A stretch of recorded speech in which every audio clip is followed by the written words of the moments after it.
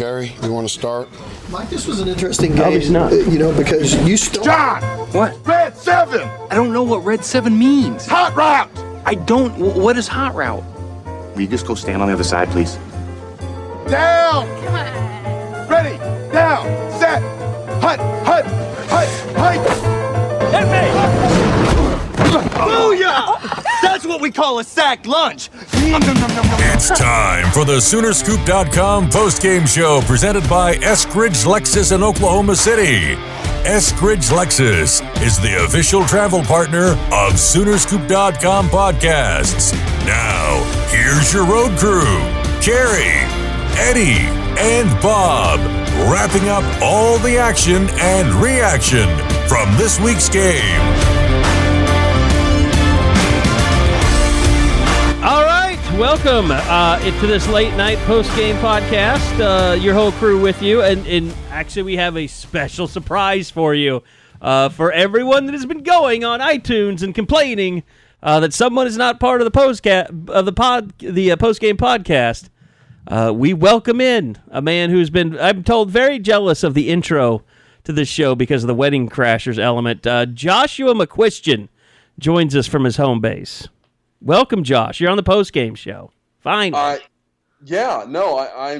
really excited to finally be here. Love the intro, really do. I have to ask though, Carey, did you stumble through that just kind of as an homage to me? I mean, was that just kind of a little tribute? Why would you say that? Because I stumble through this shit sometimes. It just happens. You think like I was missing you, and I said if I put this in there, it'll make me less of a horrible human being? That Josh is not allowed to be part of the post-game podcast? No. Is that how it played out in your mind? Because I assume that it sounds like that's how it did. Okay, see, I can already hear it. This is new. I'm new ground. Clearly, it's a test to your Carey that I deal with at the late night pod, so I'm going to be ready for it. Okay. Actually, that's not true because I have started drinking My Coop Ale House Oktoberfest. Eddie's way ahead of me right now. I didn't on his mention F5 it, IPA. During the midweek, I finally had a Coop Ale when I was back in Oklahoma last week. Really? So yeah, I had several of them actually. So got into that pretty good one night. So it really enjoyed it. It was F5 is what we were drinking, and that was good stuff. That's sure. my shit. I'm drinking one right now. I had a buddy that was making like a beer old fashioned with him. Like he was kind of mix. I'd never had it before, but it was damn good. And then we, drank a couple just on their own as well. So it was good. I'm gonna have to get the recipe on that. It was legit. It really was. And I'm a big old fashioned guy, so it was good stuff. Well, the Sooners win at 66-33 over Baylor. We also welcome in Bob Prisbillo, who is with us, finished off his writing for the night. Bob, you want to catch us up real quick on what we've got on the site from you after the game tonight? Yeah, I looked at a couple storylines to follow. One, obviously, the incredible afternoon of Kyler Murray towards the 24 hours before the game with the rumors swirling, his gambling addiction, he's missing class, like all the stuff. Gambling addiction? Like all that stuff that was out there in the last 24 hours, and he just missed the first years, and then he just absolutely takes over. And then for the second story, we looked at the baby steps made by the defense and perhaps emergence of a couple playmakers. You shut your mouth. Mike Stoops should be fired after this game. Trey Brown and Caleb Kelly really came up big, and that's a sign that when you have depth and you trust them, those sort of things can happen where guys look fresh, they don't look beat up, they don't look tired, they're not hurt, and they show exactly what they can do. We should probably have a sponsored segment like where if Josh, you want to be a part of the podcast all the time, I'll put you to work. You should have to do like the message board report after every post game. Ooh, I like that. Like what's the report on the boards? Because I mean, to be honest, as soon as the game is over, the press conference. Here's like my schedule is: I rush back to my car, which is all the way across campus, because that's where I like my parking space. I'm not complaining, my calc, but I need exercise, so it's good. But if the traffic's not bad, I get home. Then we do my post-game show on the Sports Animal. Then we set up for this one, and now we're doing this. So I really haven't had a chance to look at the boards. I'm curious what the take is right now. The temperature. It really, I think it's really been kind of level-headed so far. I think a lot of people, but they're torn because you get into this conversation of, yeah, they give up 33 points. They gave up 500 yards. Like there's all these things, but at the same time, a lot of those points and yards came long after the game was decided. Came against a lot of backups there, kind of later in the game. Which pissed Mike Stoops off, by the way. He took a shot at Baylor in the postgame, if you want to hear it real quick. Sure, fire. Overall the pressure was good. Coverage was good for most of the night. There's a couple third downs I thought we broke down, but overall I thought our guys competed well, and it was a typical Big 12 game, another 100 snaps, and they kept throwing it and throwing it. They didn't want to leave, I guess. They must like it here in Norman. So, and I said, we're going to keep blitzing then. You want to keep throwing it? We're going to keep coming after you. So I thought that was a little different there at the end and on a fourth down, but, so be it. What you want to say was, I thought that was bullshit. Yeah, I think that's exactly what he was saying, and everybody on the sidelines was saying that as well. Which is, it's Get stupid. this goddamn thing over. Like Lincoln Riley, what was it? Second down when he took a knee on the other end before they got the ball back and started throwing it everywhere. So it's second down. He takes a knee. Then they we're not going to run. It's like I don't know if they screwed up their clock management. I know it wasn't even close. Then they ran the third down play, and then they kicked the field goal. And then you thought, okay, well, Baylor's going to get the ball back, and just let's just show some mercy, get this thing over with, and move on. And it was just Baylor just dropping back and throwing and dropping back and throwing against the backups. And surely, did Mike send a message to Caleb Kelly, because he damn near killed Charlie Brewer and all that? Lincoln Riley didn't show any. What is Brewer even doing on the field at that point? Lincoln Riley showed no remorse for that hit against Charlie Brewer. As well, he shouldn't. Yeah, Who cares? He literally said that's football. That's the opposing quarterback. I had no problem with that. I don't mean to make that sound bad on Caleb Kelly at all. No. But, I mean, that was one of the questions asked. Is were you concerned about Brewer? It was funny though. Caleb Kelly's out there playing like it's the goddamn Super Bowl in the fourth quarter. I mean, he was flying around. What is the Rob Deerdeck? What does they call that? A scorpion? I don't know. Like when you're on your skateboard and you hit the ground and your head hits first, like head and neck, and then your legs come up from behind you. Reference. Like, I love Rob Deerdeck. I'm sorry. I will watch that stupid show all the time. Rest in peace. Big Black Christopher Big Black Boykin died. But no, it was like a scorpion, like in the skateboard world when Caleb Kelly hit Charlie Brewer. Check it out. I know Eddie sent out a nice gif of that one. Yeah, it was really good. He played really well, and I'm sure we're going to get into it, but that is interesting. It's an interesting spot for them to be in. I mean, shit, if he plays like that, you got to figure out a way to get him on the field. And I know it was quote-unquote scrub time, but Curtis Bolton was second in the team in tackles, and he led at halftime with 10. I'm not saying take Curtis Bolton I'm just saying, you're going to get it started, Eddie. But it wasn't even scrub time. He played almost the entire second half. Okay, yeah. No, they basically said, look, and I mean, I'm sure a lot of it was the fact that they played 87 snaps of very physical football last week. Yeah. I was surprised. Like, I was just waiting for, like, Kenneth Mann was out in the game.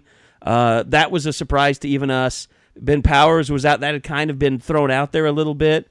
I'll give it up to Red Zone a little bit. I'm not even going to talk about the meltdown that happened Friday night because I think we're all over. I mean, Friday night meltdowns are not my favorite thing in the entire world. And I knew it was going to be just something just ridiculous. Like when I first heard that it was missing some practice time, my first thought was, well, it's going to be a stupid suspension. Like it's not even going to matter, but everybody's going to lose their minds because it had gotten to the point where once it got out there was nobody I could confirm it through. I mean, they didn't, and I actually went up to Joe Castiglione after the game and lodged a complaint. Like, it was like a fan lodging a complaint to Joe Castiglione. I just said, Joe, this secrecy stuff is out of control. When you have multiple people being announced as starters that are wearing street clothes, like, why does there have to be so much secrecy? Why can't someone know that this is the starting lineup, a few minutes before the game or something?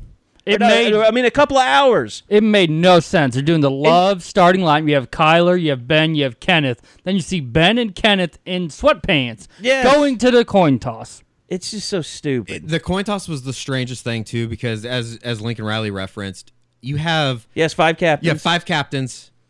Rodney Anderson wasn't even... I don't even know if his knee is he's having to. He can't come on the sidelines. No, they don't want him on the sidelines. Okay, that makes sense. After you have your surgery, and you're just getting over. That makes sense. You know the trauma involved there. They don't want you anywhere near. That makes perfect sense. The And then, possibility of getting you have hit. Kenneth Mann and Ben Powers out there that aren't even in uniform.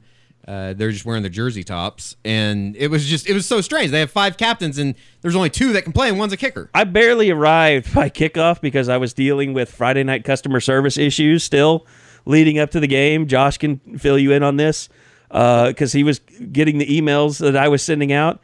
But who took out Kyler Murray's jersey for the coin toss? Yeah, I was really because disappointed. Orlando Brown wasn't there. Yeah, I was really disappointed they didn't show Kyler Murray the same. He's not a Somebody captain. taking out a number Yeah, that's one true. He jersey. wasn't- he's not a captain. He's not a Yeah, but he captain. was suspended for bullshit reasons or whatever. I mean, Suspended for a series, which I'm going to be honest, I think it's hilarious that people get so triggered that it was just a series. Like, oh well, what's he learned from that? oh, I've got your Monday hot takes that I'm ready to. Okay, Perfect. let's hear from Lincoln Riley talking about the suspension. Can we even call it a suspension? I feel ridiculous calling it a suspension. The sitting down of someone. Yeah, the series off. Whatever. Here he is. He played good. You know, he handled the situation before the game well. Didn't freak out like I'm sure the rest of America did. It just was what it was, and that's what we talked about after it happened. Was, hey, here's the deal. We got to get past the disappointment. Of course, he was disappointed, but he handled it well, played very well. Really saw the field. Continues to throw the ball, especially down the field, so well. And then a couple times when when they did get some pressure, things weren't there. You saw a little bit of the juice that he has. It's pretty unique. So obviously played well. He's growing. Was his best performance so far. Were you disappointed, Lincoln? What is the situation? I mean, when didn't he start? He set his alarm wrong on Thursday night. Was with his mom, and mom was in town, and they were spending some time together, and just set his alarm wrong. And we have a policy. We practice here on Friday mornings. We have a policy that if you're late to that practice, if you're a starter, you don't start. If you're a guy that we're dressing, then you don't travel. So it's just a policy. It's something we stick by. Wasn't anything egregious. Wasn't a big issue. Wasn't a huge issue behind our walls. I mean, we knew Austin was going to play the first series, and then Kyler was going to go from there. You disappointed he put you in that position to have to make that choice? I mean, things happen. A little bit. There's things happen. If it happens any other time during the week, you just do it. You probably, run a guy a little extra, move on. But that's just a big policy that we've had with that, doing that morning practice the way we do it. So no, I'm not disappointed. I mean, there's 2 different kinds of mistakes. There's egregious ones that are intentional. You know what? Sometimes I set my alarm wrong too. And it happens. It happened. We dealt with it and move on. It was not a very big deal, like I said, within these walls at all. What time do you practice on Friday mornings? 7:30. I know you said it wasn't the most egregious mistake, but how late do you have to be to that practice for it to be? I'm not gonna. He was not very late. It was not a big deal. But I'm not gonna give a play-by-play on it. He was late enough that it didn't affect any of our preparation, but late enough that we needed that policy went into effect. We do have some further digging. Let us know exactly what happened to Kyler Murray's alarm clock and how off it was. Kyler, what'd you do with your alarm? Just set it for PM instead of AM? Or? I wish, but no. No, it's just an hour later. Boom. I mean, I guess the A's. Does that God mean damn he it. showed up? But yeah, stop being Josh over there for 2 seconds, will you? Sorry. Did he show up an hour late to practice because his alarm was out, or does he get up like 2 hours normally before practice and he just got up 1? I'm not gonna say I'm not buying it, but I might not be buying it. I mean, and I really don't think if it really was a big deal. Like I think that Riley's not out here running a renegade program or whatever. I think that it was definitely something that was within means, but I don't know if I'm buying that it was all good and well as they're trying to smooth it over. All about having your mom coming into town and spending a nice evening and forgetting to set your clock correctly. Yeah, I guess. You want to know my Colin Cowherd hot take? Oh, your theory? Oh, You have a yes. theory? Yes. Someone tell me, why does Kyler Murray not have any friends on the team that care about him? Oh, yeah. That would That's great. get upset that he is not awake and where he's normally supposed to be at practice? It's almost like the NFL draft movie. What was the name of that movie with Kevin Costner? I never saw that. Draft day. Draft day, when they said that no one called the Callahan guy on his birthday that was supposed to be the number one quarterback from Nebraska or whatever. Or his teammates didn't come to his birthday party or something like that. Maybe he's just a loser. But the thing about it is none of this matters because Kyler Murray has already got a professional baseball contract. Yeah, Like, you can't sit him down and say, "Oh, this is going to look really bad for the NFL scouts." No, like I'm good. I don't play that sport. He's like, I already got "Suck it. drafted. I'll do what I want." That's basically what he did. And, I will note that this has happened before. I think he was supposed to start a baseball game during the regular season and missed batting practice and showed up late. So, it is what it is. I don't think it's that big of a deal. I would imagine he'll be there an hour early on Friday this week before they go down to Dallas. But, when he did arrive, though, and after they got on the field, that was... after they muffed the punt. After the muff punt. That was... we keep coming back here and saying it, and I don't want to say that he's Baker by any means, but that was as good as anything Baker ever did on the field. Is that a hot take? I don't know that Baker has ever faced a defense that has that shitty of speed in the secondary. That's true. Like, CeeDee Lamb should not be able to outrun an entire defense. I love CeeDee Lamb. He's a great player. He's not that. He's not Marquise elite. Brown. Right. Like, Marquise Brown looked like the fastest human that's ever lived on this planet when he was running that one long touchdown. Have you guys watched the video of CeeDee Lamb's touchdown yet? Have you gone back and really looked Just at the it? replays. I haven't had a chance to do that yet. When you do it, watch that safety. I heard who people talking about this. Yeah, he doesn't really go for CeeDee Lamb. He runs to the block. I don't know if I just didn't understand what he was thinking, but it looked like the dumbest play I'd ever seen. Like, he had a chance to at least force CD to change direction, and instead he just goes straight to the block, and CD just runs upfield, and it was done from there. Yeah, a lot of people were talking about that play as if it was something really weird happened, but yeah, it was a strange play, and it worked out in OU's advantage. But Lee Morris runs down the middle of the field. It was just an onslaught. That secondary for Baylor is awful. Yeah, they're not very good. The Murray, a couple of those balls though that he threw today were just. The ball to Marquise Brown down the sideline on the east side of the stadium was a perfect throw. I think it was like a 30-yarder, 40-yarder, 40-yarder. Yep. You got it. The throw to Calcaterra. That was a hell of a grab. And it's going to be interesting to see what's wrong with Grant moving forward, but that was a hell of a throw. The out route to just hitting CeeDee Lamb. Remember in the first couple weeks, or I guess it was just the first game against Florida Atlantic, he was a little hesitant on those little screen and bubble plays. I don't know if he's missed a throw like that. We'll have to wait for the Pro Football Focus stuff to come out, but I don't think he's missed that throw in 2 or 3, 4 weeks. Yeah, the only one was Jalen Robinson late. Yeah, and that went off his. Did that go off his hand? It went off his hand. It was sort of high. I don't know how they're going to grade it, but yeah, he was right on the money, and that's actually the only reason why I can't say it was like Baker at Texas Tech. A lot of these were short passes, and those guys just did a lot of running. They had good blocking downfield, made really nice cuts, and those 15-yard gains they became 40, 50, 60, and just a highlight reel after highlight reel with the touchdowns. All right, it's early in the podcast. We're gonna get to a point though where we're gonna start talking about a lot of individuals. So let's go to this. Eskridge Lexus is all about embracing the best. That's why they are the official travel partner of the Soonerscoop.com podcasts. So it's time for us to recognize the Sooners' best with our Eskridge Lexus Player of the Game. All right, we could be split on this thing today. Josh McCuistion is now with us, and he it pretty much summed up a lot of our sentiments during the game today with his tweets about Trey Brown. I don't know if it's enough to be the player of the game, but damn, he was nice today. I mean, Josh, I don't know what it looked like on television. You weren't there, I know, but that's my line. That's my line. I like that. Damn line it, a lot, my though. line.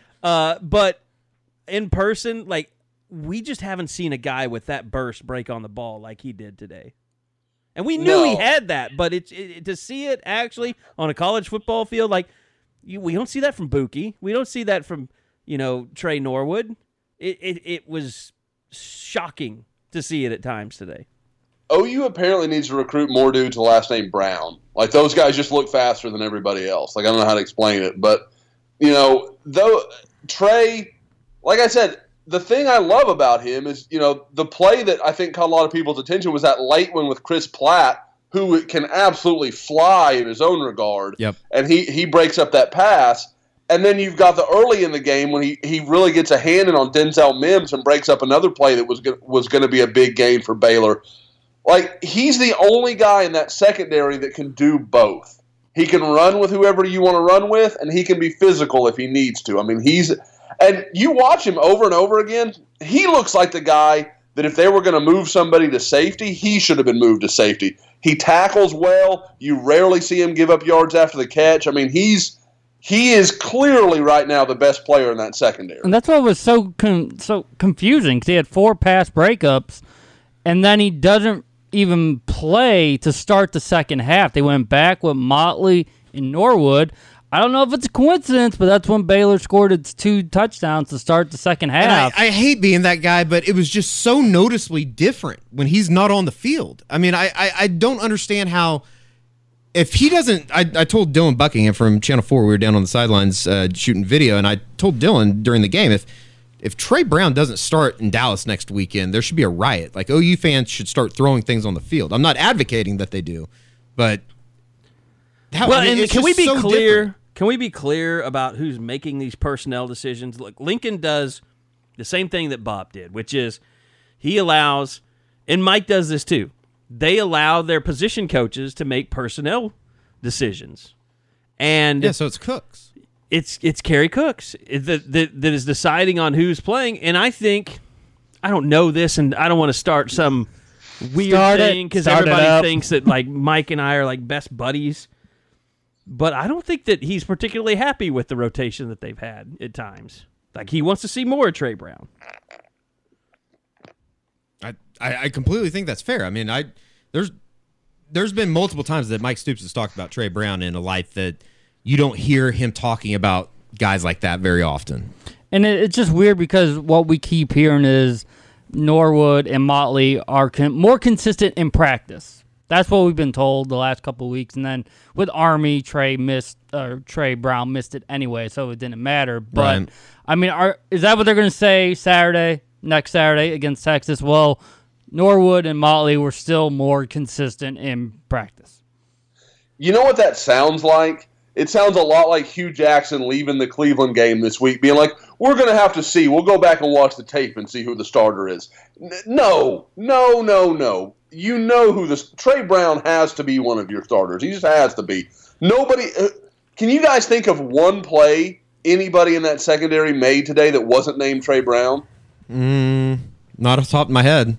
I can't. I thought Khalil Houghton had a really nice big pop on a guy, the JaMychal Hasty kid. I think it was third quarter. Oh yeah, that's it was. the only play I can think of when I was like, okay, that was a nice play by somebody in the secondary. After that, Motley had a nice pass breakup early in the game. You're right.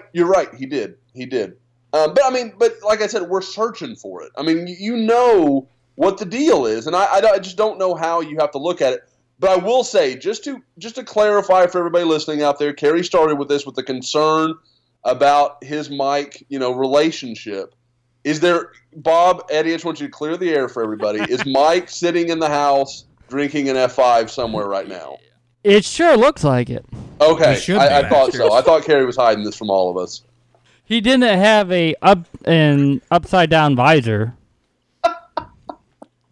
Well, he did that's walk why he into the coached place better this week. He kept flipping the off the visor place. correct. Kerry, you want to start? Mike, this was an interesting game. Obviously not.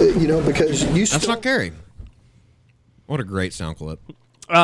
Okay, so Trey Brown, we all have our man crush on him. We have forever. We've been, championing him forever. Let's throw out some other names. Who are your possibilities for player of the game? I mean, shit, you have to throw in Kyler. I mean, that was an unbelievable performance. Might be today. a no-brainer. By a backup quarterback. Best backup performance in a long time since long Baker time. Mayfield. That's one guy that I do feel confident they're going to bring off the bench and start him next week. So even if they don't with Trey, I feel like Kyler's going to get in the Well, I was lineup. talking to a couple people down on the field, and I think he might start next week, to be honest, Josh. He might have won that job, huh? Yeah, yeah. This is the kind of performance that can, you can win a job from a guy like Austin Kendall. So just trying to think off the top of my head. I mean, Marquise Brown and CeeDee Lamb were good today, but I don't know if you can necessarily throw them in the mix for player of the game wise. I mean, they just kind of did what they do usually. They had really nice days. And if you went, with the first half, you could go Lee Morris. If you went with the second half, you could do Kennedy Brooks. But they both didn't play a whole complete game. Another guy that deserves a mention is Ronnie Perkins. Oh, man. He was really, really good. I thought Mark Jackson had a really good game. Yeah, besides the getting to the quarterback and not being able to bring him down. But, I mean, that's he stuff did make up for it, but it was the worst possible screw up because he had a strip sack that was just waiting for him, didn't strip the ball, then he had the sack, didn't make the sack. Charlie Brewer gets away, runs around I can't even remember what happened. I think he might have ran for like 4 or 5 yards or something. But yeah, everybody talks about missed tackles all the time. That's one where you're just like, wow, that's so symbolic of what OU's gone through this year. Yeah, it was there for the taking. And we've talked about him being one of the few guys that when he gets his hands on somebody, he's going to take them down. Like he's going to do the work. And I've agreed with it completely. He just whiffed on that one.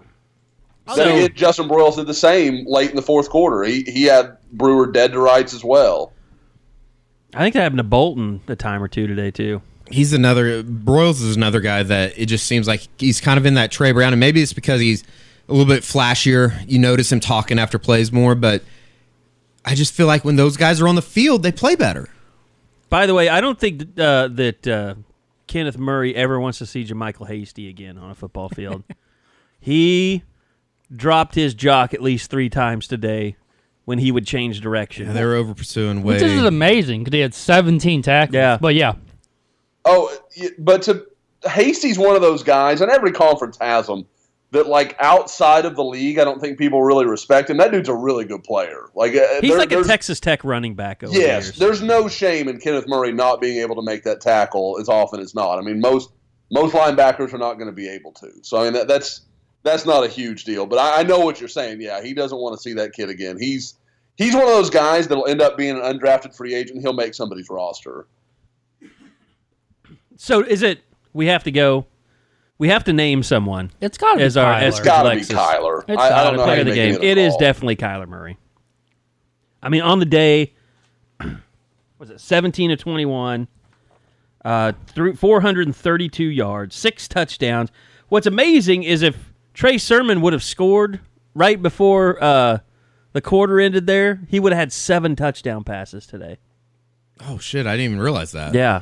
Damn. He came down at the 1 yard line. I keep thinking that's and they a got run. the face mask, so it was untimed. They had 2 untimed downs. You won't see that very often. Good Lord. That was the third quarter, right? That seemed to last forever. Yeah. So, yeah, Kyler Murray, you are the Eskridge Lexus player of the game. Kyler, I know you have a lot of money. I'm going to tell you right now, they got some sweet deals going on at Eskridge Lexus in Oklahoma City. You can go up there and get one of the brand new 2019 Lexus ESs and ES Hybrid that we drove to Wichita last week. These guys will tell you, amazing vehicle. Great car. I'm sure that I would have their full blessing to buy that as my next car if they knew they were getting to go to road trips in that one.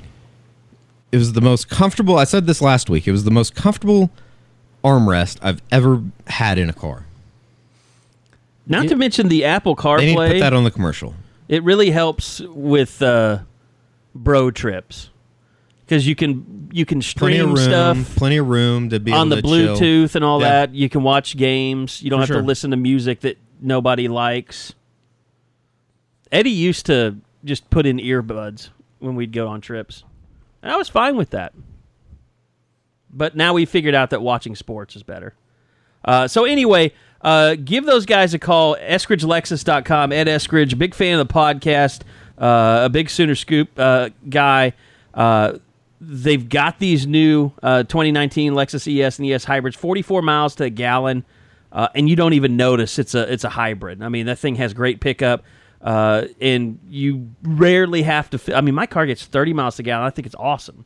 It's a little IS.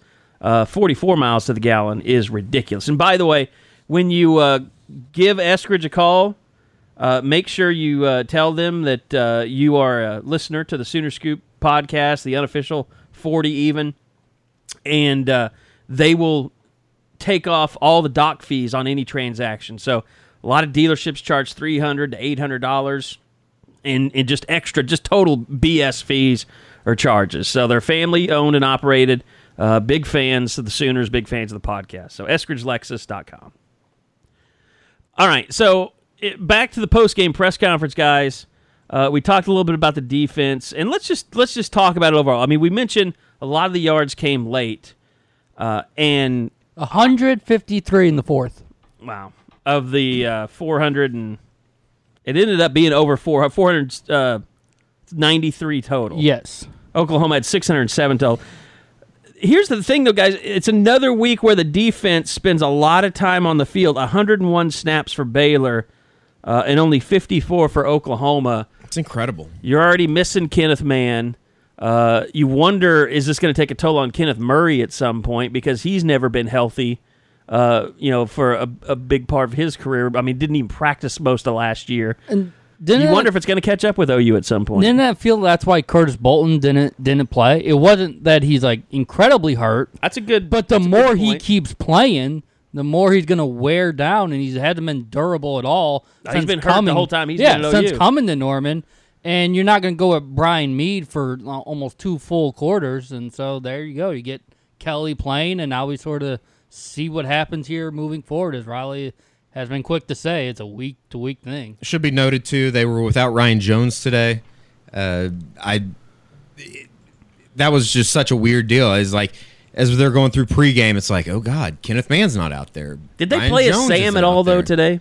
You had John Michael Terry out there quite a bit when it looked like it was going to be a run. We've said it before, the Sam's not going to get a lot of action against Big 12 teams, so Broyles was going to be out there. But when it was time, JMT 40 was indeed there.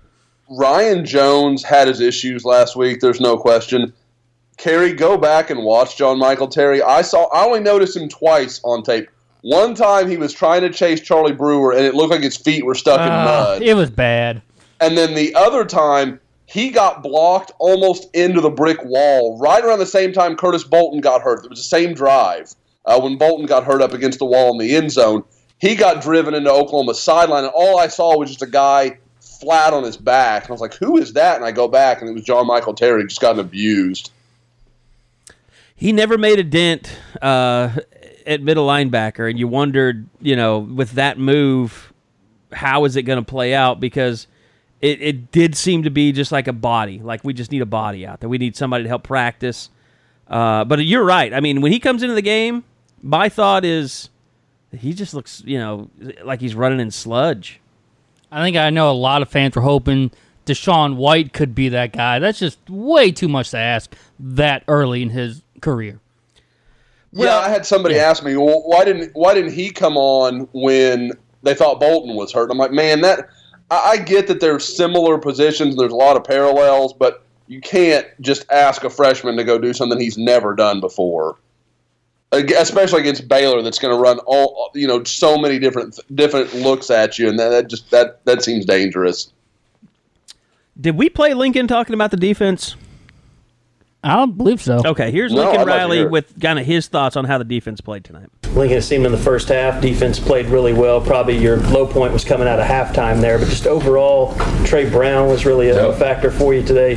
You got some time for Caleb Kelly today. What was your overall impression of your defense? Yeah, it was good to get Trey, Caleb, good to get Q Overton, Tyrese Lott, had a couple of those, guys back and out there. So I thought those guys all did a good job. Yeah, really excited about how we played in the first half, and excited about how we continue to harass the quarterback. We've done that, the majority of the year, and we're doing it with more than one guy, which is, that's big for us. That makes a big difference. So we still had, 3 or 4 times in the pocket that we got to get him down. And we had a lot of sacks and TFLs, but we should have had probably double that. But we're growing. Not real happy about how we played there like you said, at the beginning of the third quarter. That was, to me, the one spot. But we continue to do some good stuff on fourth downs, continue to create a lot of pressure, and we had a couple, Trey had one, had a chance to pick 6 it there on the other side. We're right on the verge of making even more big plays. So kind of like the whole team, kind of like the offense. We're making big plays, which is good. We're growing. We're progressing. I saw some absolute improvement from the last couple of weeks to this week, and we just got to keep building. Difference a week can make, though, just as far as what we were saying a week ago during the postgame podcast, and then even on the unofficial 40, but today they have 6 tackles for loss, 6 sacks, and it felt like they could have had at least 3 or 4 more, maybe even 4 or 5. And here is Curtis Bolton after the game talking about the pressure they were able to dial up.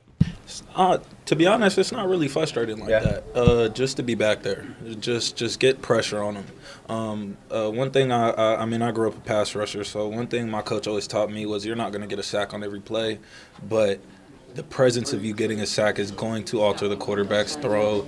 He's gonna start looking. He's gonna stop looking downfield in the future, and he's gonna start looking at the rush. It just does so much to get there. It's not very frustrating when you're not getting home all the time, as long as you're beating your man and he's flushing or he's looking, he's nervous. He starts getting on his toes. He starts trying to force throws in. It's not, to answer your question, it's not frustrating. I just think we need to keep getting after the quarterback. I think we did a really good job of that today. And they did. I've said this all along. We talked about OU not really having an edge presence. They got some of that from Mark Jackson today. But you've got to give credit to Bob Diaco, obviously, for dialing up pressure constantly like they did today. And really, it was the Iowa State. I kind of got into a fight with Mike in the postgame about this. Like, Iowa State's really the only team that kept a tight end and a running back in the backfield to max protect against some of that pressure, and that really helped them. And it helped them get those one-on-ones down the field with Parnell Motley and everybody on Hakeem Butler. But Baylor, they couldn't handle the pressure today. No, they couldn't. And I think that's good news, because we were wondering, could they get pressure on the quarterback without really dialing up a whole lot of blitzes? And it seemed like they moved the pocket at least. And they're going to have to finish, obviously, down in the Cotton Bowl next week, but it was a step in the right direction. It's kind of what you hit on, Bob, in your story, was the fact that they took some baby steps today, and I think that that's a positive from where we were a week ago when we were bitching and complaining about everything.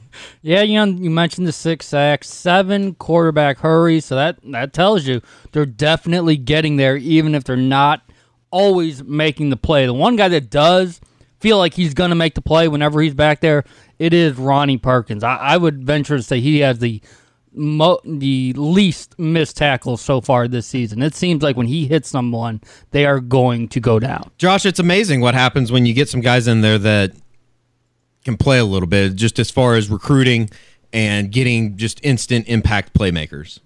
Recruiting matters. I mean, you literally, that's what I was thinking about when Bob was saying it, and you led me right into it. I'm a radio professional, Josh. That's what I do here.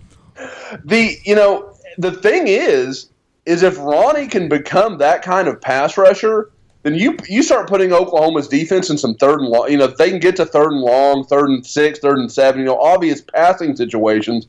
Well, you can get into scenarios where you have Kenneth Mann on one side and Ronnie Perkins on the other, and if you've got Mark Jackson playing like he did today, you can create some pressure with that group. Yeah, now, it may not sure. It may not be like an oboe where it's going to come from the same guy time after time after time, but all 3 of those guys are capable of winning in the Big 12, and so I think you could see consistent pressure just being from one guy or the other guy. I want to, Josh. You'll have a better idea than I, just because I think it's probably easier to watch this on television unfold. But Robert Barnes got in a little bit today. He got really lucky one time. I can remember really lucky down the seam, and then I think that there was another time that there was a guy wide open right before halftime. I saw some people talking about it on Twitter, but that was kind of interesting the way that they were flipping the safeties in there today. And Khalil Hofton, as you said earlier, I mean, he made that play in the third quarter, and I turned to Dylan Buckingham, and I was like, I can't believe I seriously didn't know he could do that. You know, I thought, I made it it's in the report card from this week. I thought it was his best game of the season. I thought I didn't think he was great, but he was okay. He was solid. If he can play closer to that. They can take that, can't they? Yeah, Oklahoma can be okay if he can be that guy. Now, somebody told me, and I could never find it, but somebody told me that he had another one of those, he's standing and watching a play happen here again kind of moment. Mm-hmm. So, I haven't seen it, so I don't want to say that happened. It just somebody mentioned, hey, you might want to go see this. So, he may have one of those that Kerry can rant about in the midweek pod again. But, I liked what I saw from him a lot. I thought – you guys mentioned it, and I really didn't talk about it earlier. I thought Justin Broyles had some good moments. It's weird.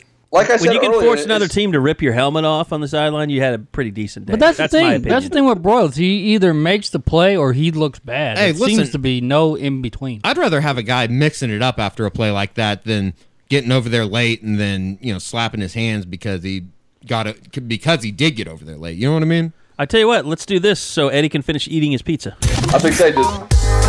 The game is over. The stats are in. Now it's time to grab a Coop Ale Works beer and raise a glass to our play of the game.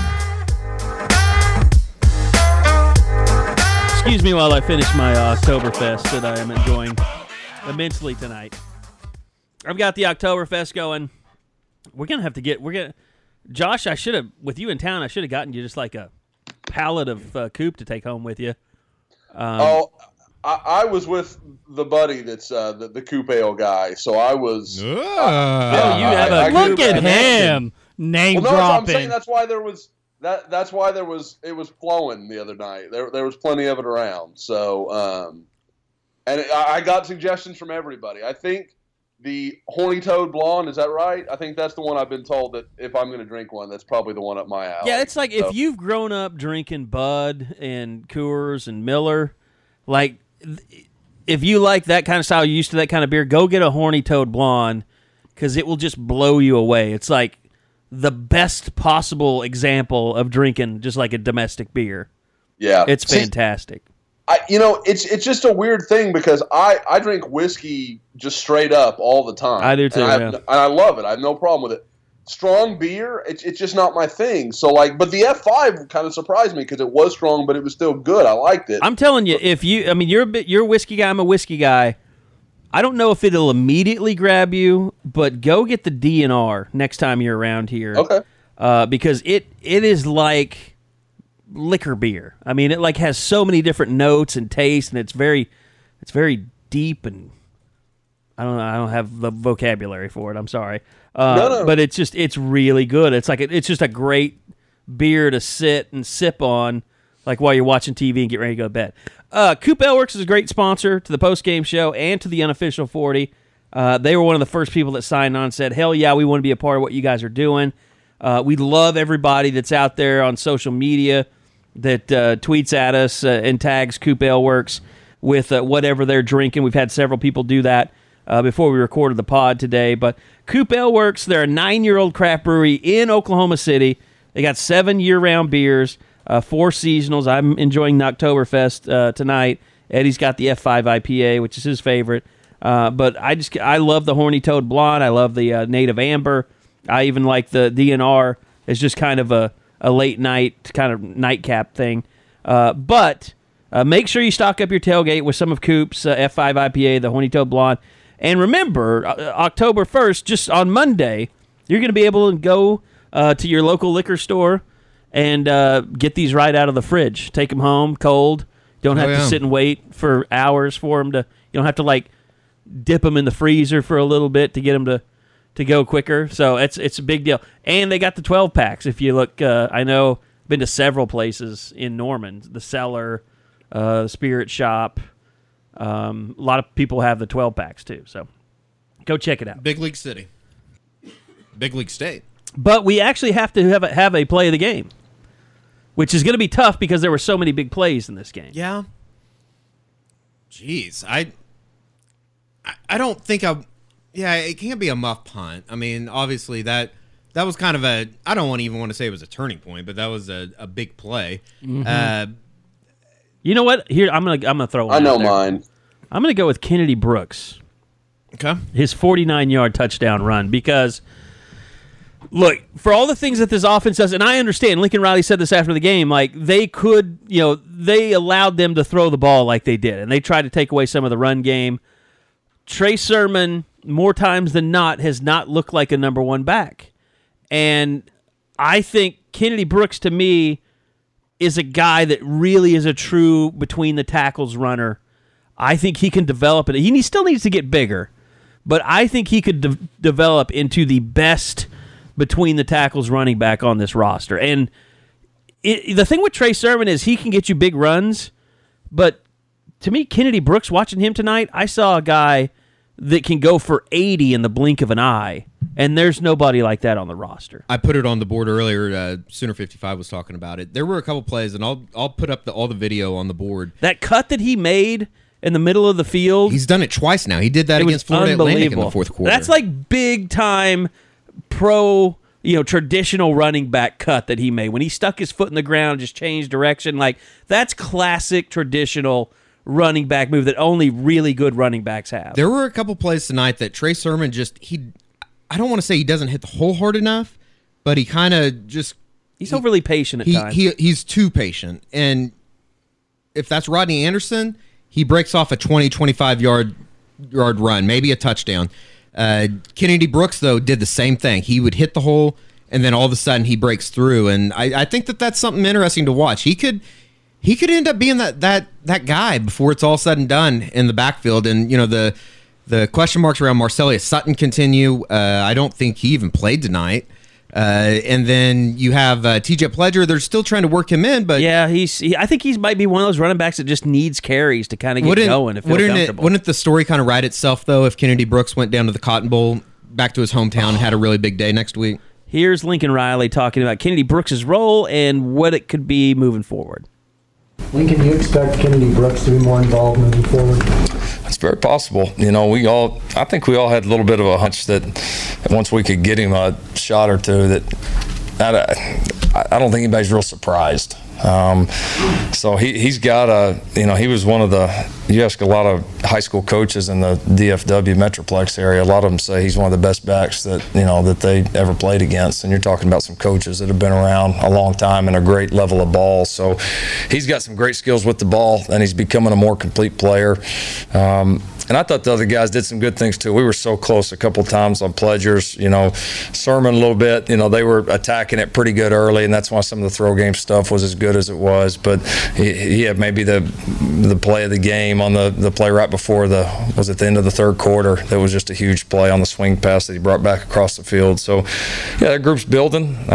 Excited about the way they're playing. All right, I'm going to be honest. I did this for the show's good because I just thought it'd be good to bring up Kennedy Brooks. He can't be the play of the game, though. I mean, he just can't. I'm sorry. You weren't even doing it against the starters. No, that's fine. I'm going with the play we've referenced once tonight. That is the CeeDee Lamb 86-yard touchdown catch. I like that. Because it's everything. Bastard. And they were it's backed everything. up, too. Because it was 3rd and 6. Yeah, it was. It's 28-16. Baylor just scored 10 in a row after back-to-back possessions. Yeah, that's good. And then Trey Sermon picks up the blitz to give Kyler the time. I mean, it was a complete play. That was an unbelievable blitz pickup. Just a complete play, and everything and then Brown with the block. Even if you think the safety was an idiot, Marquise was still willing. He was blocking an idiot, yeah. He was still willing to do it. And then Lamb, who's never going to burn people, able to go 86 yards. That was the perfect play. So no votes for Austin Kendall? Doing what? Starting? He handed off to Kennedy Brooks really nicely in the second half. I could have done that. I did kind of feel bad for His him. mom's gonna I come after you on Twitter now. She's private. She won't find it. I did kind of feel bad though, because after I think it was after the Marquise Brown first touchdown in the second quarter, I looked over and he had his hat back on, and it was just kind of like, well, I knew this shit was going to happen to me. Yeah. I don't know. It just felt it felt kind of weird, but it was. I mean, I was going to say he didn't do bad, but then, I mean, he threw 2 balls right off his back foot. Yeah. When that fumble happens, do you think he runs to Lincoln and he's like, technically we didn't change possession. Technically we never lost a damn ball. Starts petitioning to get himself back in the game. He's like, that ball is mine. Let me go. Lincoln's like, motherfucker, get over to the sideline. As soon as that ball left Austin's feet, you're done for the day. Yeah. Thanks. You're done. And you're done. All right, so our Coop Ale Work play of the game goes to CeeDee Lamb. I'm not sure he's old enough to drink beer. I don't know if he's 21 yet. I would think not. He's old enough to eat a Pizookie, and he eats those things like they're going out of style. Like those things from BJ's. BJ's, yeah. Like the cookie brownie with ice cream on top of it. And let us not besmirch. If anyone was going to think of saying something awful about a Pizookie, that is a truly delicious thing. Yeah. I've never had one. Oh my god! Oh god, Get the Oreo. People have told me don't about get them. one because you'll eat one every night. Get the Exactly. Oreo. So CeeDee Lamb, 86-yard touchdown reception is our Coop Ale Works play of the game. Okay, guys. I just looking at kind of what we haven't covered and what I kind of had planned out. I think the injuries. I mean, obviously, Kenneth Mann out today. Ben Powers out today. As you mentioned when we were talking about play of the game, you didn't see Marcelius Sutton do anything today, and that is interesting. It's kind of 2 weeks in a row he hasn't really been involved. Yeah. And then coming out of this thing, I mean, Neville Gallimore got hurt towards the end. Grant Calcaterra got hurt, came back in, then got yanked, and Ryan Jones came back in. And went Ryan back out. Jones was not dressed out today. A whole lot of questions. Were you going to play audio? Yeah, I've got Lincoln talking about, in particular, Ben Powers. Because I have a theory. And Kenneth Mann. Lincoln, what was the issues with Powers and Mann? Are they out long term or just? We don't know. We don't know yet. We're just kind of have to see how they respond. It ended up not being very close for this game for either one of them. So they're obviously important pieces, but if they're not available long term, we're going to have to, we're just going to have to do what we did today. We're going to have to plug holes. Guys are going to have to step in and go play. Gamesmanship. I think that's gamesmanship. To say he wants to make it out like they're probably not going to be back. Oh, you text this week? I think that's gamesmanship. They're starting. Yeah, I bet I'm with Eddie completely. And I'll just throw this out there. Both of those guys were very, very active on the sidelines. I've Ben heard Powers was the first guy out after a touchdown. Kenneth Mann was the first guy meeting defenders out on the sidelines and stuff after big plays. It just, I don't know. It was kind of weird. They definitely weren't being labored by anything. Like there was not a leg injury or a hand injury or anything like that. Concussion? Oh no, I can tell you Ben Powers is a knee, and it's just a ding, and he is expected to be back for Texas, from according to people I talked to. Okay. Kenneth Mann, like the thing is, Lincoln Carrie's made it. broke news. Yeah, believe it or not, pod. I'm sorry. I'm sorry. Yeah, I broke some news. Not on the forum, not on the message board. Sorry, you did it on the pod. I haven't had a chance to get on the damn forums yet because you did it on the pod. So yeah, this is free. Fine, I'll go put it on the. Just put it on the board, and they'll never put it on the board, and they'll never notice. They'll just bitch until at me they hear this. And threaten to cancel. Oh, that's actually true. The take 3 on Mondays, I have to bite my tongue a bit. So, the thing about that, that we just played is, like, Lincoln kind of made it out like they had similar issues. Did you not get that feeling from him? Yes, I did. Initially, when I heard it, when he mentioned it in the post-game press conference, I thought, was that almost kind of sounded like it was discipline. Right. That I was almost about to, was it a physical issue? I was almost ready to ask Because the that. way Maybe they're responsible for getting Kyler Murray if he oversleeps. You and think they you failed think their there's duties. a inside job that for Austin Kendall hired out people to make the alarm not go off in the morning? Because Well, let's see what Colin Cowherd says tomorrow. Well, Monday, yeah, and dumbass be talking, I'm sure, but it just seemed weird to me, like the way that he said that we faced some adversity, and I don't know, it was just strange. The one thing about Man, of course, Ryan Aber requested him Tuesday evening, and Mike Houck. And I said this when it happened. There's a he said there's a reason. There's a valid reason. I think that's how he phrased it. Why Kenneth He Mann? said I did everything I could. Well, he said there's a reason why Kenneth Mann is not here tonight. This was beyond when he said he did what he could. And to I help, said at the to help time, us. I said he's probably hurt. And I said, maybe Army took it out of these guys once the adrenaline wore off. Yeah. So I think they'll both play. And I can't imagine. Kenneth Mann had such a great game in that game a year ago. I think he got the pressure that Obo ended up getting the interception out of midair. Maybe. Yeah, you did. Down at the Cotton Bowl. Uh-huh. Yeah. Wait, you talking Bedlam? No, I'm talking the Red Rivers. Cotton Bowl. But he didn't. But Mann hit Mason Rudolph that Obo ended up picking it off. Maybe that's what I'm thinking of. Are you guys both thinking of the wrong game at the same time? I think the same thing happened at OU Texas. Unless it was somebody else besides Mann. I can't remember. I thought Obo had a pick. Come on, Josh. Texas. Josh, chime in here.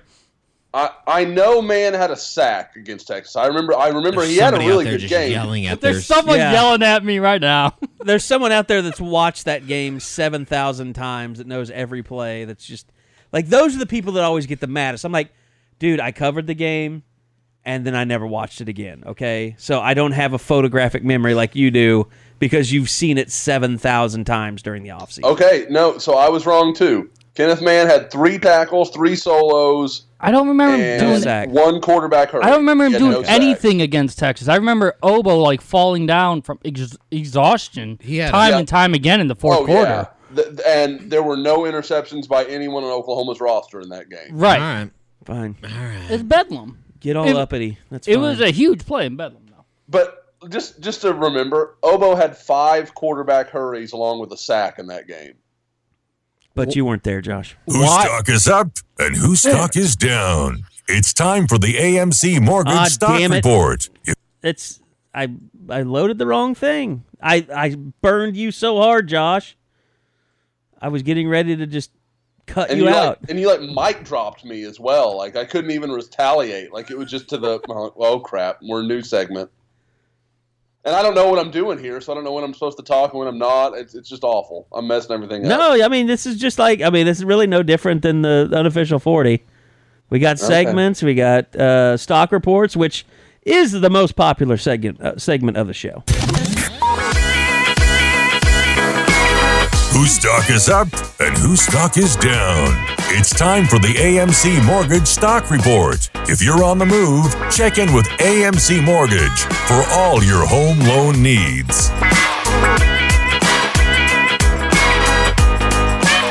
All right, it's time for the stock report brought to you by Cal McCord with AMC Mortgage, NMLS number 1256166, an equal housing opportunity lender.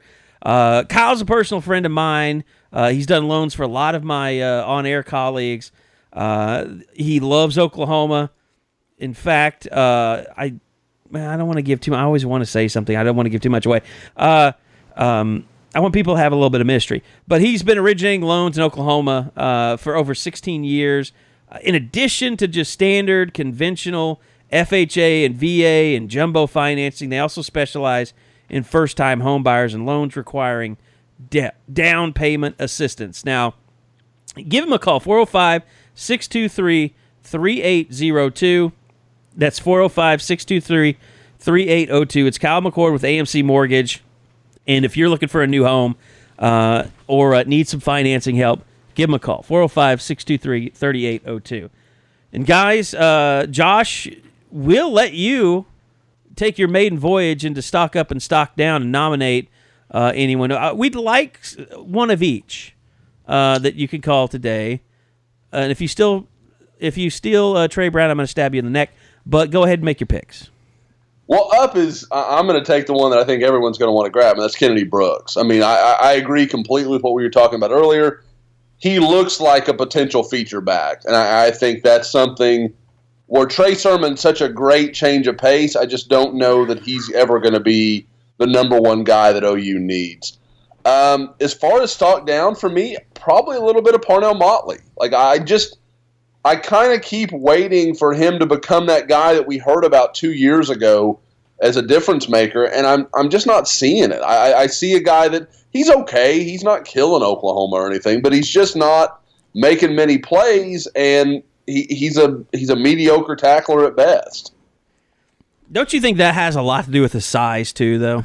Oh, sure. I mean, some of it, and it's the same deal with Trey Norwood, Kerry. I mean, he's like, yeah. I mean, you put him on Jalen Hurd. How the hell is he supposed to make that play? Jalen Hurd's a monster. Although it is weird that they played him a lot at running back today when he's, all we heard was he was leaving to make the switch to receiver. Oh, he's played running back quite a bit for Baylor so far. But he's been used also as receiver, and that's where he's starting to really make his mark. But I think they probably looked, hey, he had success doing this when he was at Tennessee. Why not give it a whirl here? All right, Bob, your stock up, stock down. Same position. Up, Lee Morris. Down, Grant Calcaterra. Where Calcaterra just might not be better than Lee Morris. Is that amazing to say? That Calcaterra just might not be. He had the drop for Austin Kendall, and then he had the touchdown catch, which was an incredible catch. We all know that. Then whatever the injury was, and he comes back in the second half and has the drop. I mean, Lee Morris just catches everything, takes him to the end zone. I don't know what to think of Calcaterra after 5 games. Eddie? Man, he stole your thunder. Everybody took the good ones. There are none left. Let's go. I mean, you gotta have somebody that's got. I mean, like there's Ronnie other people. Perkins. Yeah. Well, you can't give him all his. You can't do his homework for him. I like that. Thank you, Josh. I took one from him, so that's a Northwest Oklahoma City thing. Whatever. I feel you on that. You know what? I enjoy going last because it's a challenge. I'll go Ronnie Perkins. He is a guy that it's becoming increasingly obvious that he needs to be on the field as much as possible, and I think that he's a guy that he can move the pocket a little bit. Obviously, he can get after the quarterback, and I think that that's going to be really important moving forward. He's just a guy that even when you just see him out there, it's like that's what the guys should look like. That's what defensive tackles at this level should look like. And I thought he's been impressive.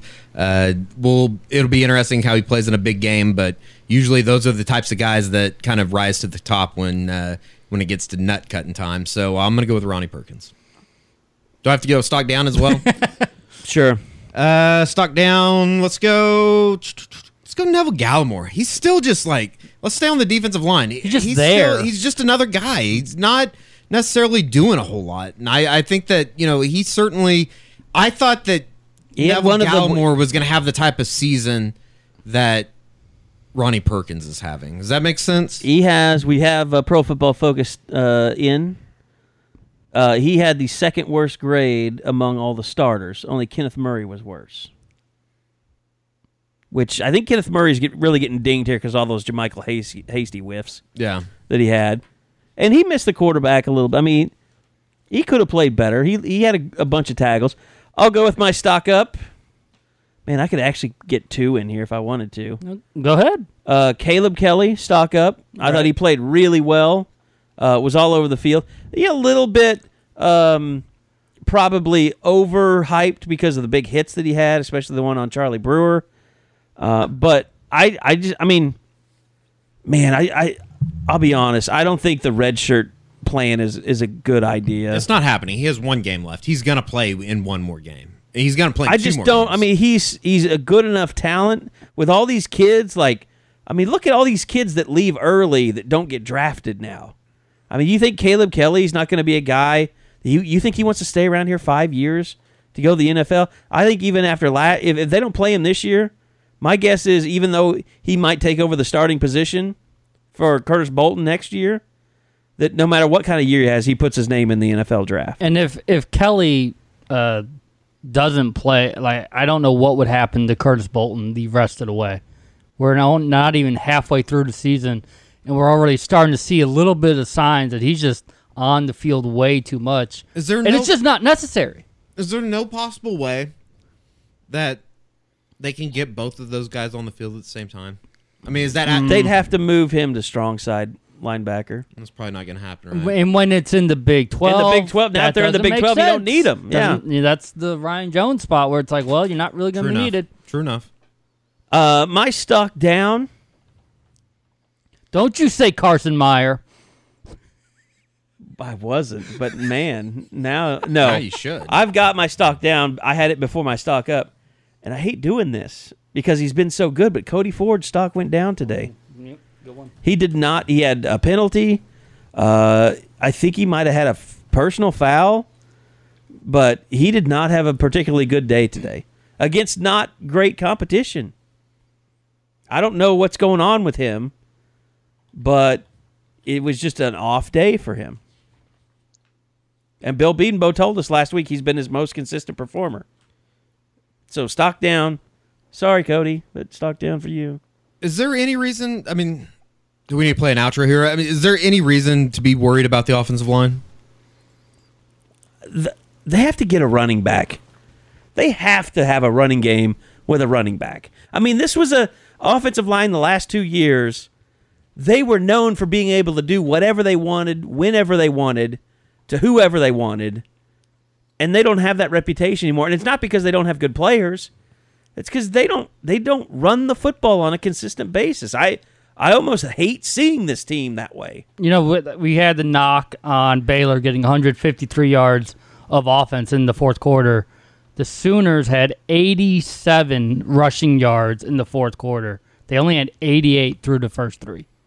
When the game was and that's because of Kennedy Brooks? Right. When the game was actually being played, they only had 88 yards.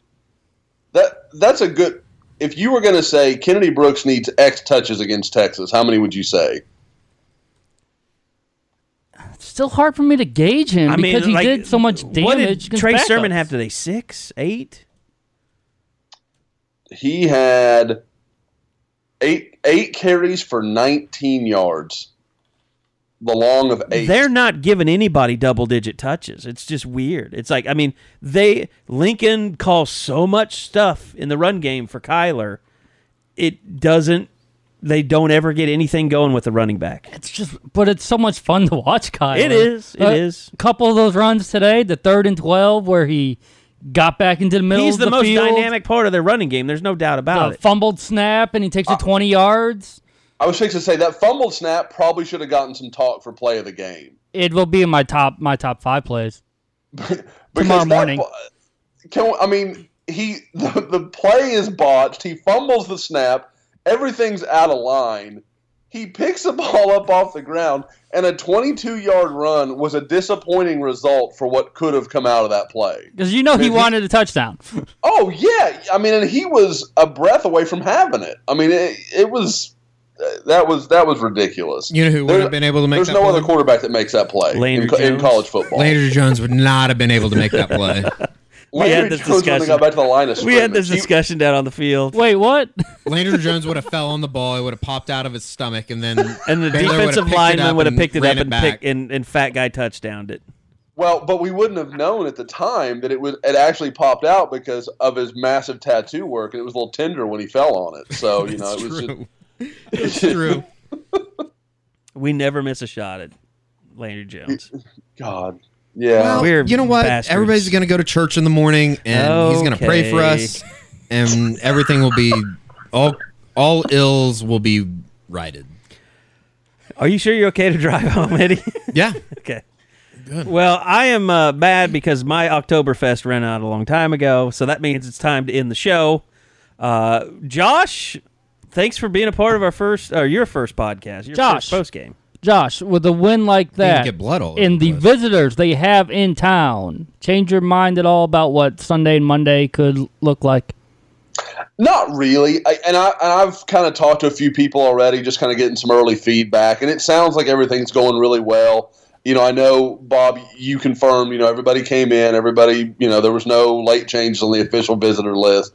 But from what I hear, everything's going well. So, we'll see. Usually it's more Sunday morning when I start hearing, okay, something might pop here, that kind of thing. So we'll see. They'll go out and, party and have a good time tonight. And we'll kind of know once everybody starts to wake up if it's just a hangover or something actually might come about tomorrow. Anybody want to guess on the number that everyone is always obsessed with now? The missed tackles. Missed tackles for this game. 9. I'm going to go 6. I like that 9, so I'm going to go 11. So we all thought that it was a relatively good game. There were some missed tackles here and there, but overall it was a relatively clean tackling Yeah, it just game. looked like it was glaring when it actually happened. Ooh, I just saw Guess it. what? Wow. It's 20. What? 20. I think that's the highest of the year. Jesus Christ. Did they watch 20 missed Ames? tackles. Did they watch the game in Ames? They had 100 snaps on offense. That's true. 20, that's a lot. That's Houghton true. had 3, Broyles had 3, And everything Murray they had do is 3. in space. Broyles did miss quite. That's what I'm saying about Broyles. He either gotcha or he wasn't even close. I was impressed. Buki, early in the game, they threw a little screen to the side. He actually did a great bodied the job. guy up and He did didn't a pretend like he was going to go in there and knock his block Well, he did a off. great job of not being blocked on it. Yeah. So that way he could. And then he make the held the tackle. guy up. Yep. He was trying to tackle him, but Yep. eventually other people got to it. So Wow, that's really 20. surprising. Yeah, 20. That's got to be the most surprising because I would never have thought that. I want to know if there's different guys doing different games, and these people that are tracking missed tackles on this one weren't the same people. They were like in- offensive guys or yeah, something? that were in Ames two weeks ago. Because Ames, I felt, was a lot bigger errors were being It was what, being made. 13? You always wonder, though, Bob, like how much of your opinion is affected by, because unless you're keeping count, and I'm certainly not, how much of it is like my perception, because the tackling in Ames, it was at the worst times. Parnell Motley's one-on-one with Akeem Butler. Oh, okay, they missed that one. It seemed like the tackles are so huge that you tend to think, okay, it was awful all the way. But like we talked about in the pod, or at least we talked about in the midweek pod after that one, it was, you take those 2 big misses out, and that it wasn't that bad of a defensive performance against Iowa State. It wasn't great, but it wasn't as bad as it seemed. By the way, any quick thoughts on Big 12 play today before we get out of here? I think Texas.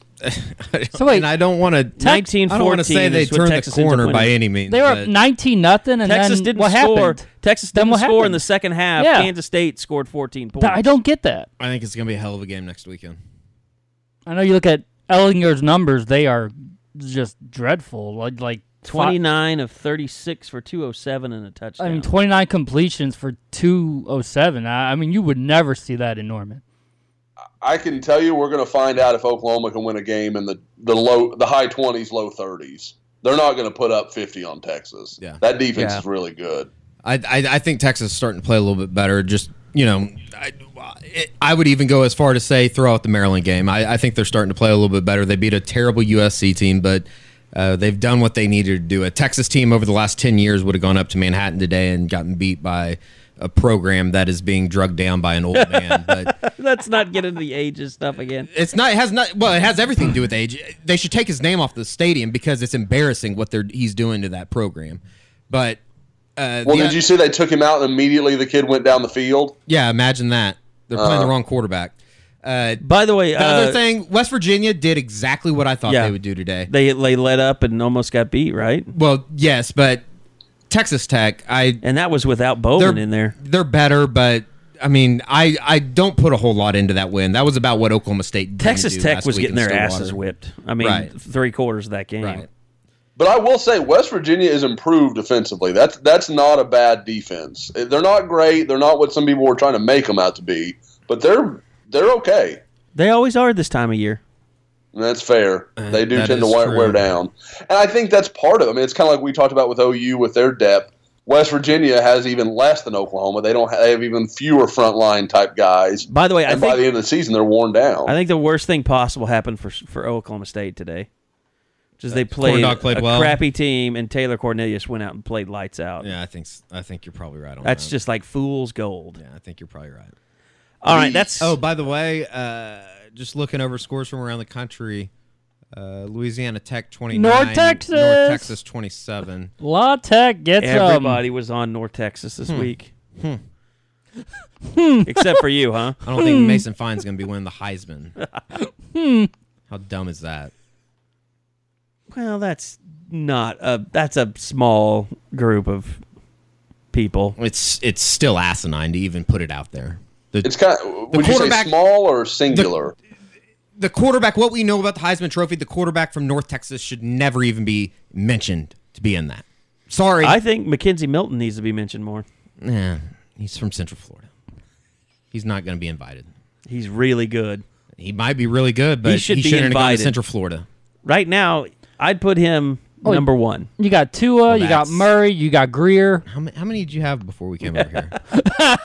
You'd put who? You'd put Milton number one? Yes. He just said it. That's asinine. Right you in now, the stadium today? now, if Tua keeps doing what he did, or what he's doing, Kyler Murray's the best quarterback in the country. It's hard to argue that. He's I one wouldn't of argue them. against You it. but just I agree did. with You where said Kerry- Milton. Mackenzie Milton is amazing. I agree with where Kerry's going though, because Tua. Look, if Mackenzie Milton leads UCF to 2 straight undefeated regular seasons, he should be in New York. I don't have a problem with that. He goes Him to being a Central Florida. finalist, that's okay. Eddie's He full goes, of mouth is full he of goes to free Central pizza. Florida. He's not going to be invited to New York. All right, that's going to do it for the pod because Eddie and I are not going to scream at each other. If they invite Mackenzie Milton over God. against Yes. Ed Oliver, Yes. that's the most criminal Over thing. Ed Oliver? Ed Oliver's the best player in the country. Well, he's going to get. It's not really close. He's going to get paid. You know, He's going to get paid. He's going to get it in money. Like the Heisman's not for him. See, The money is for him. But yeah, that's cool. But He probably is tell already me, getting money. Like in 09, and You think Fertitta's not paying won him? the damn. Yeah, he's set up. Fertitta's going to set him up for life. Give him investing. Josh, you think opportunities. Kelly Bryant tries to transfer to Clemson this week? That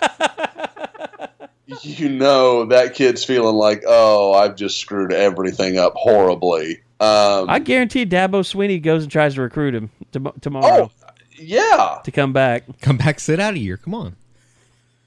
And I love that Dabo. I guess he hasn't in the technically postgame was transferred. like, He had oh, rejoined we're the not- team. Yeah. Did he get out of school? Did he get out? But if it's just a concussion for Trevor Lawrence, Oh, is that all it was? I think so. I don't think you can. That was so nasty. You can say concussion. It's got to be more than that. Clemson's not as good as they were 2 years ago, and I don't know if they're as good as they were last year.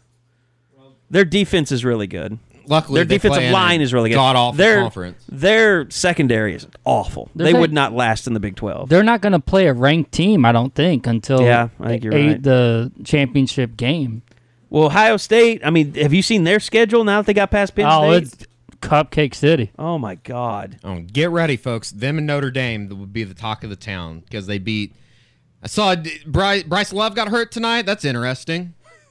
First time for everything. What a shocker. What a shocker. Who was it? It was one of the it doesn't matter. Anyway, one of the national sports writers was like, his notoriously frail ankles were hurt again tonight. Whoever that is, they just went up in my book. All right, we got to get the hell out of here because I got to still upload this shit tonight. So, all right. Thanks, guys, for being a part of it. Thanks, Josh, for being a part of it. You're welcome back anytime. I don't know. I don't Sunday know. after.